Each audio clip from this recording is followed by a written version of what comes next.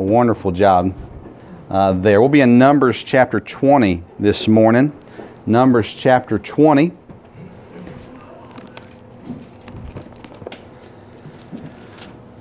So we've been looking at the impact that one thing, person, whatever can have. And we looked at one obedience. We looked at one way to obey.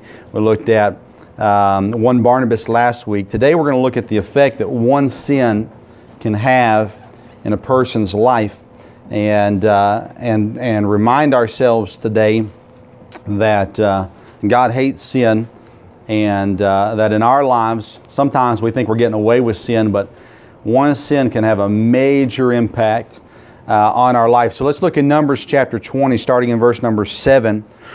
Numbers 20 verse 7, it says, "And the Lord spake unto Moses, saying, Take the rod, and gather thou the assembly together, thou and Aaron thy brother, and speak ye unto the rock before their eyes, and it shall give forth his water, and thou shalt bring forth to them water out of the rock, so thou shalt give the congregation and their beasts drink.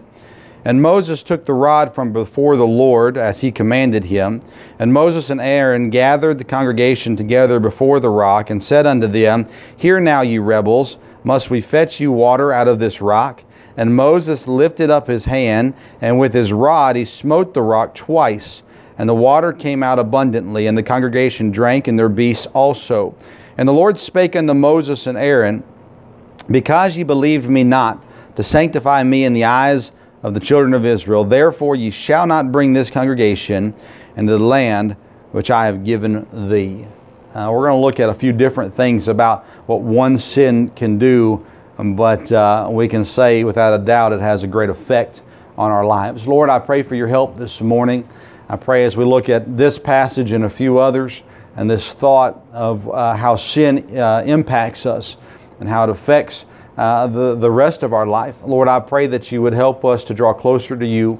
Lord, that we would ask repentance where we need it, forgiveness where we need it. Lord, I pray that we would turn away from any sin that we have in our lives, so that we can further honor you and bless you and obey you in the days to come.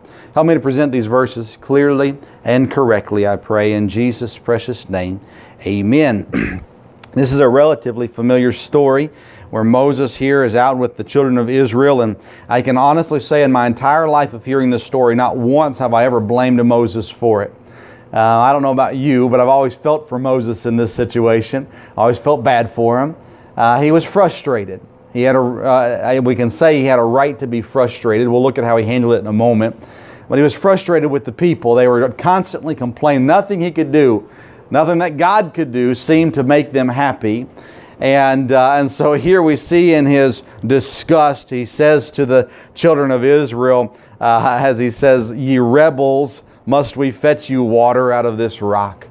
You can hear the anger and frustration that Moses, and again, as someone who's been a leader and managed people, you can sense and you know and you understand the frustration that's there with Moses.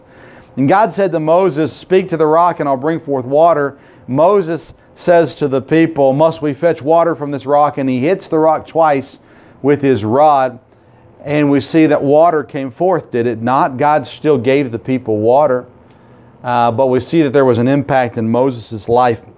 So I want to look at three things this morning, and we'll be done. Number one, I want us to see that one sin will affect others.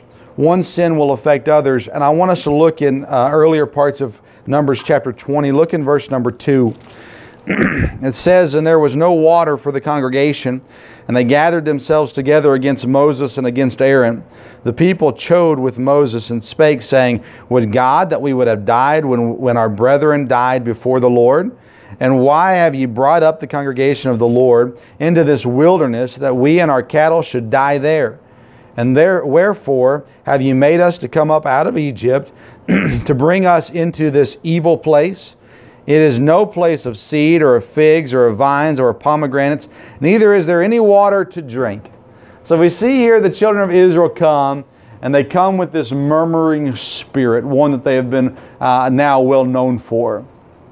And they come and they begin to complain to Moses, "Why would God bring us here? There's no place to plant things. Nothing can grow here. It is a barren wilderness. Shouldn't we have just died earlier instead of brought us out here to suffer? It brings back Egypt again, as they've done in past complaints as well. And they come and they are coming with this complaining, whining, bitter spirit. And I will tell you that spirit is a sinful spirit. It's a wrong spirit, one that God is not pleased with. And what happens when we come before God with this complaining and whiny spirit? What we find is, in this situation, that these people and their sin of their evil spirit, of their wicked spirit, these people, their sin had an effect on Moses. Now listen, the Bible says, the soul that sinneth, it shall die. So I'm not blaming the children of Israel for Moses' sin, but I think it's important to see that their sin had an effect on Moses. And their sin affected Moses. Their griping, their murmuring, their lack of faith had an effect on Moses, to the point that Moses, he handled it incorrectly. It was a reason, it was a factor in Moses' sin. Doesn't make it okay for Moses. Doesn't make Moses' sin okay, because it wasn't his fault. It was his fault. He handled it wrong. But their sin had an effect. You look back on Adam's sin. Romans 5:12 says, "For as by one man's sin entered into the world, and death by sin, so death passed upon all men, for that all have sinned." Adam's sin had an effect on everyone to follow. Eve's sin had an effect on Adam. Again, it's not Eve's fault that Adam sinned, but her sin in lack of faith and eating of the tree that she was told you're not supposed to eat of had an effect on Adam. Adam's sin had an effect on the rest of the world. You see, when we sin, it never just affects us. A lot of times we have secret sins, sins that we don't think anyone else, and more than likely, oftentimes, no one else does know about. We've kept it private, whatever it may be. Oftentimes also we sin and we think we've kept it private and everybody else knows about it as well. You see that with kids are a perfect example of that. My kids still to this day, how did you know that? The answer is common sense. I tell them I know everything, but the answer is common sense. The chocolate on your lip tells me that you ate the chocolate. It's not that hard. The scratches on your brother's back tells me you scratched your brother's back. There's a lot of different things that we can see. But as kids, we think, well, they'll never know this. And we as adults can look at it and go, well, common sense shows us what they did. Yet as adults, we sin and we think, well, no one else will ever know this. Well, common sense will tell you that other people can figure it out. But even more than that, we have the Bible that tells us God knows. That's another point. But what I need to say here is very simple. The sin in your life will have an effect on others. If you're in a relationship, if you have a spouse, your sin will affect your spouse. If you have children, your sin will affect your children. Your habit of sin oftentimes will rub off on your children. You can look at the stats on alcoholism, and you can find that a lot of children whose parents were alcoholics, they become alcoholics also. You can look at domestic abuse situations, and you can find where a parent who was abusive, oftentimes, definitely not always, oftentimes the child will be as well. Now again, we answer for our sins. So don't take this as we can blame someone else for our sin. Their sin affected me. It might affect you. That doesn't give you the right to sin. But look at it in your own life and understand that the sins that I commit have an effect on other people. Whether it be specifically in my home, it could be in the workplace, it could be in different aspects in the church for sure. Sin has an effect not just on yourself, it always affects someone else as well. And we see it here with the children of Israel and their sin having effect on Moses and ultimately affecting others. I believe that it didn't start. I believe that there was probably a group of people in the children of Israel that had this thought. I don't think it was everybody at the beginning. But what we read and what we see in the different examples of the children of Israel murmuring throughout their journey, it is a large majority of them that are griping about the problems or the situations that they're in. And it started from somebody sharing the opinion, right? Sometimes you think it, but you shouldn't say it. You can't always help what comes into your mind, but you can get rid of it the right way. And someone thought it, someone else thought it, someone else thought it, then finally someone spoke it. Hey, we should have just stayed in Egypt. Do you not remember being beaten with whips in Egypt? Do you not remember the labor that you had to do in Egypt that you're not? Listen, I don't like walking around in a wilderness, but I think that I would have enough sense to think this is better than being beaten. I know I'm hungry, I know I'm thirsty, but God's already given me water and food, so don't you think He's going to do it again? That I would like to think that would have been my mindset, and maybe it wouldn't have been. Maybe I would have been like most of these folks as well and begin to murmur.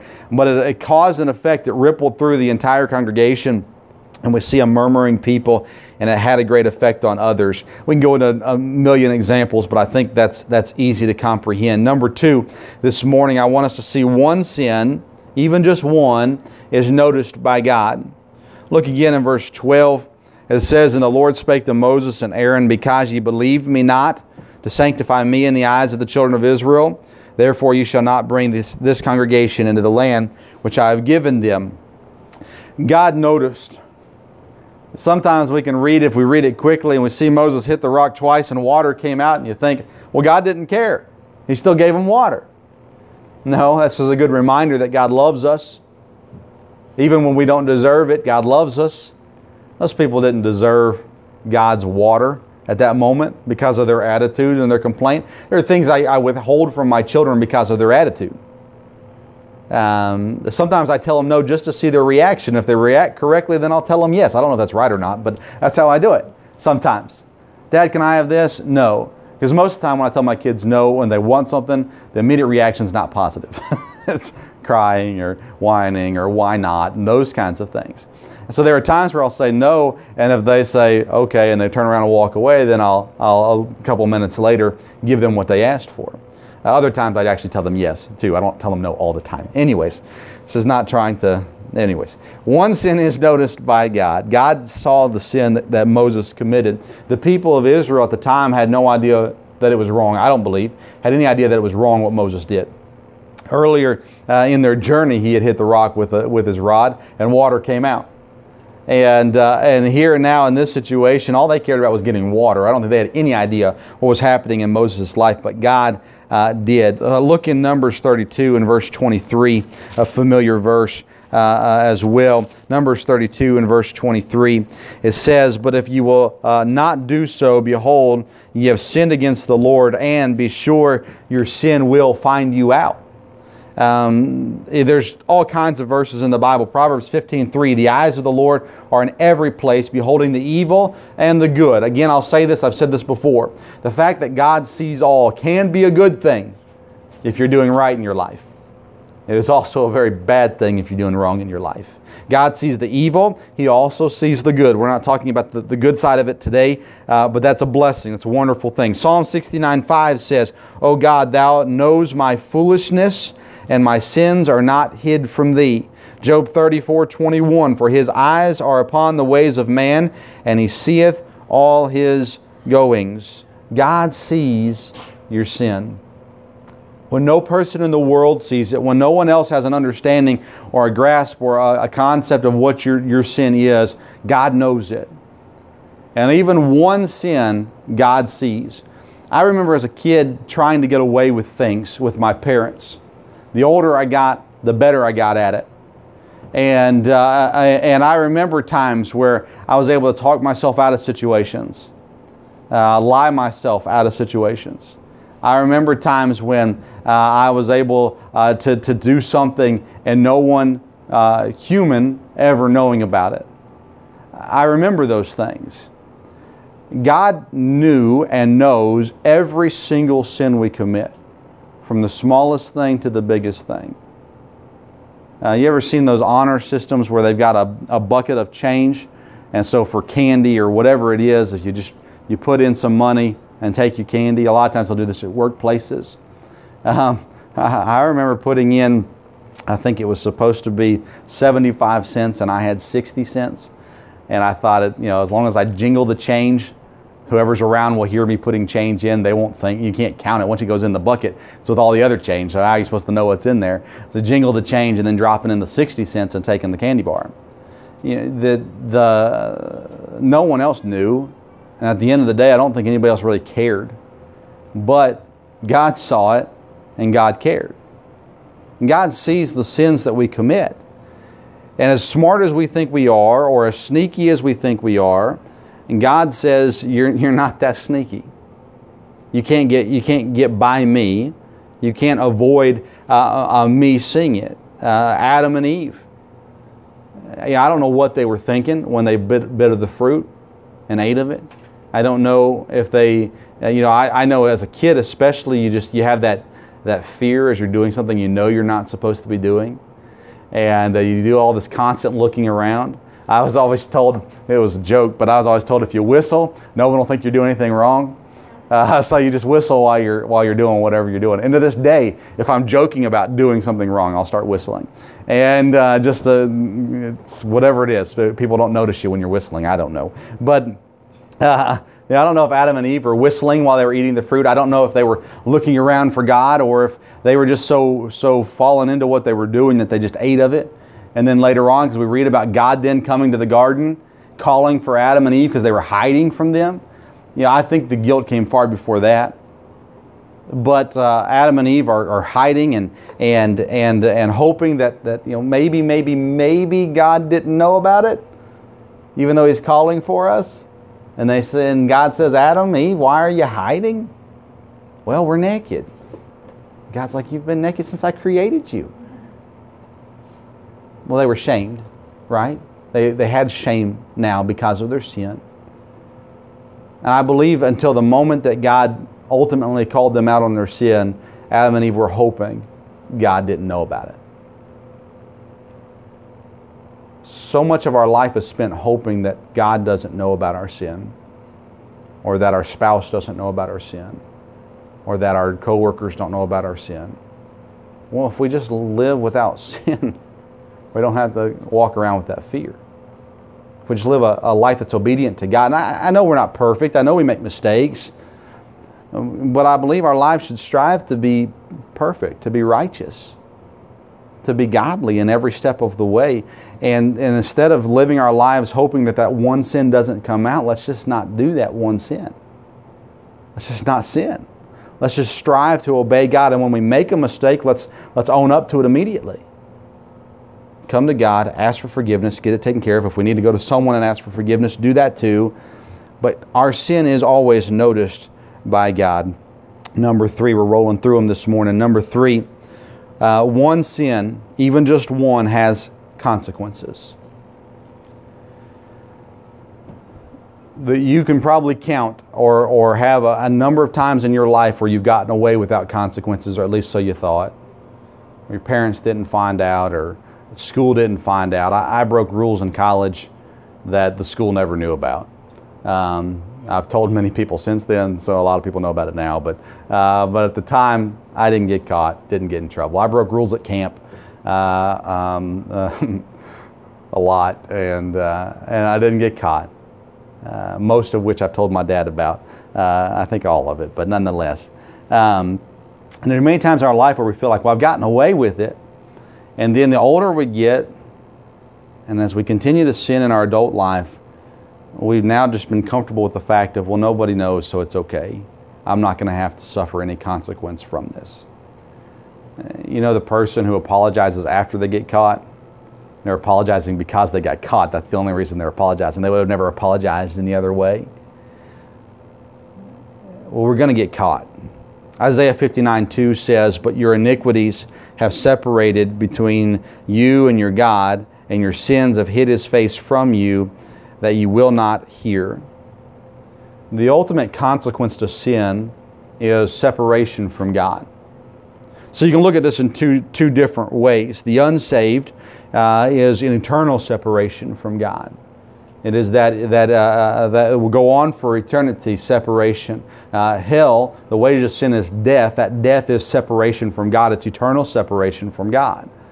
So that's the ultimate consequence of sin. For the lost, because of sin, the punishment is hell. And hell is eternal separation from God. The same is true as far as separation goes with the saved. Sin then brings a broken relationship with God. A sin separates us, not from salvation after we're saved. The sin does not separate us from that, but it separates our relationship from God. It brings that break, just as Adam and Eve had that break in relationship with God, where they were hiding from God instead of walking with God. So too our lives, when there's sin in our lives, we have that brokenness in the relationship. Proverbs 14:12 says, "There is a way which seemeth right unto man, but the end thereof are the ways of death." There's a way in the life that seems good, it seems pleasurable, it seems okay to us, but the end of it is the same thing that we talk about in Romans 6:23, for the wages of sin is death. The ends of those ways are death, separation from God. We go through life and there are certain things that we oftentimes become comfortable with that we don't ever take care of in our life. I always use the example of music in my life. For so long it was music. For whatever reason, I didn't think about it. I didn't care about it. I liked it, so I did it. I listened to whatever I wanted to, when I wanted to. I knew when not to turn it on. I knew how to have the preset set where Mom and Dad would never hit over to that. You know, they had the FM2 in your car. I don't know if my parents still know about FM2 to this day. So I had all the presets on FM2 in the car. So when I was driving by myself, I just hit FM2 and I had all my presets there. Those kinds of things, and it just becomes part of our life. Where now we have this in our life and we're doing it consistently, and we oftentimes don't even think twice about it anymore. It's a dangerous place to be in our life when we don't think twice about the sins we commit. It's a scary place to be. When we have sin in our life that we're so comfortable with that we're not even ashamed of it anymore. And you can tier sin all you want. Tier 1, Tier 2, Tier 3, big sins, small sins. You can do it all you want, but to God, when you sin, it's wrong and God hates it. And it may seem good to you. It may feel right to you. It may be pleasurable to you. But if God says it's wrong, it's wrong. You can use the example of homosexuality. Many of them will say, I should be able to love who I want to love. Almost all of them say that. Actually, this week, listening to a radio, someone came out that played in the NFL, and a guy was on there ranting and raving about nobody should care about it, and people should be able to love who they want to love, and as long as they're happy, that's all that matters. Well, no, that's not what the Bible says. Sin is sin. And sin has consequences. It does not matter if it seems right to you. If it is wrong to God, it is wrong, plain and simple. This goes back to Adam and Eve again. Eve says, she's told by the serpent, this will make you wise like God. It's okay. Go ahead, eat of it. You won't die like God said you were going to die. So Eve ate of it. And the fruit tasted so good, or the thought of, I don't know what it was. I don't know of her guilt. I don't want to be the only one that did it. Adam, you need to eat this too. I don't know, but the Adam came, and Eve was convincing enough to him, and his willpower was not strong enough on his own, and he ate the fruit as well. And I believe the thought, and this is again opinion, so take it for what it is. But I believe the thought is, hey, this seems good. I mean, this sleazy snake said it was good, so it's got to be right. It seems good. Eve ate it. She said it was good. She didn't die. So I guess it's okay. Oftentimes we try to find excuses. We try to find things that we can make us feel okay about the things in our life that we know shouldn't be there.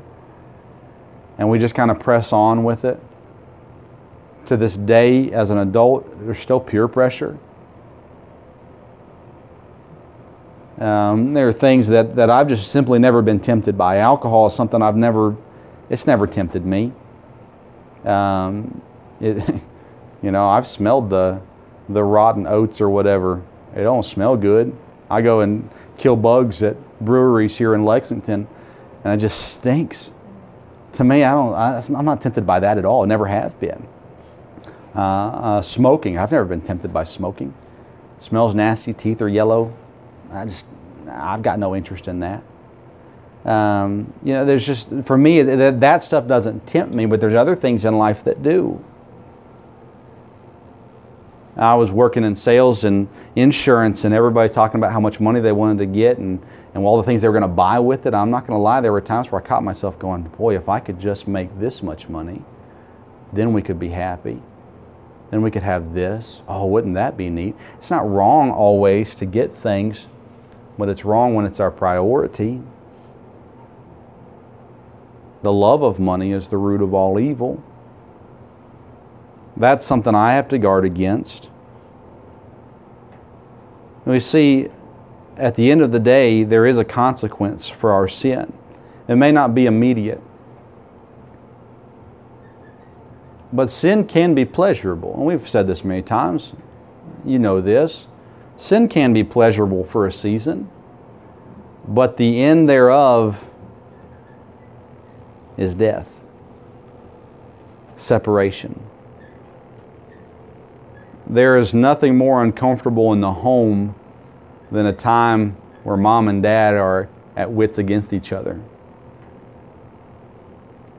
When the relationship is broken, there is no joy.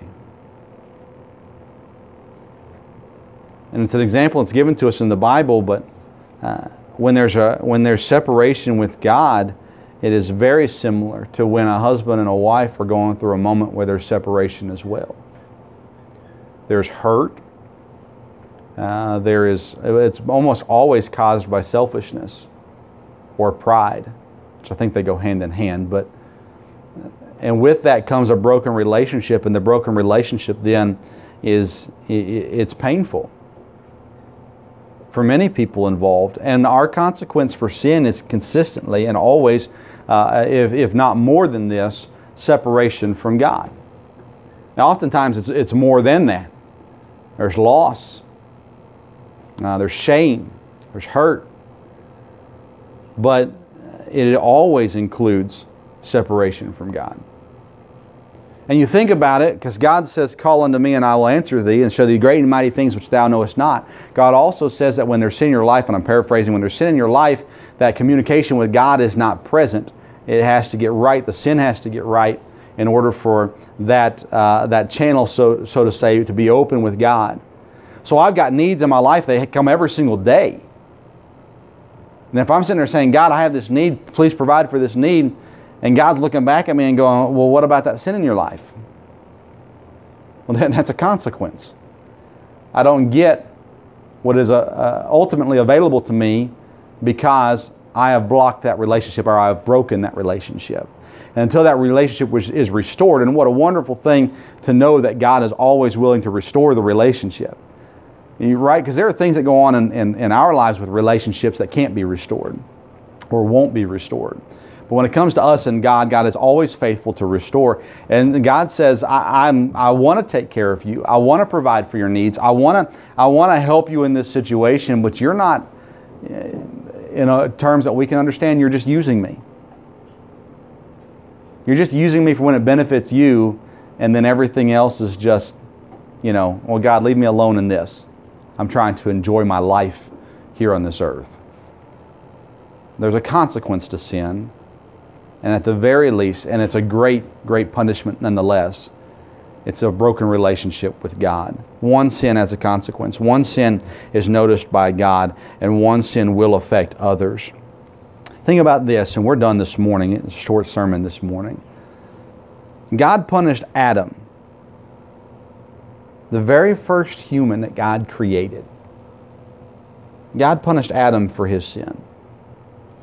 God punished the angels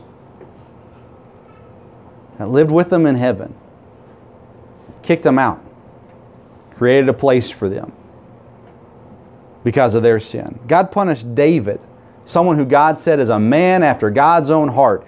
God punished David for his sin. Why do you think He won't punish you? You think you're just that smart? You're not smarter than the angels.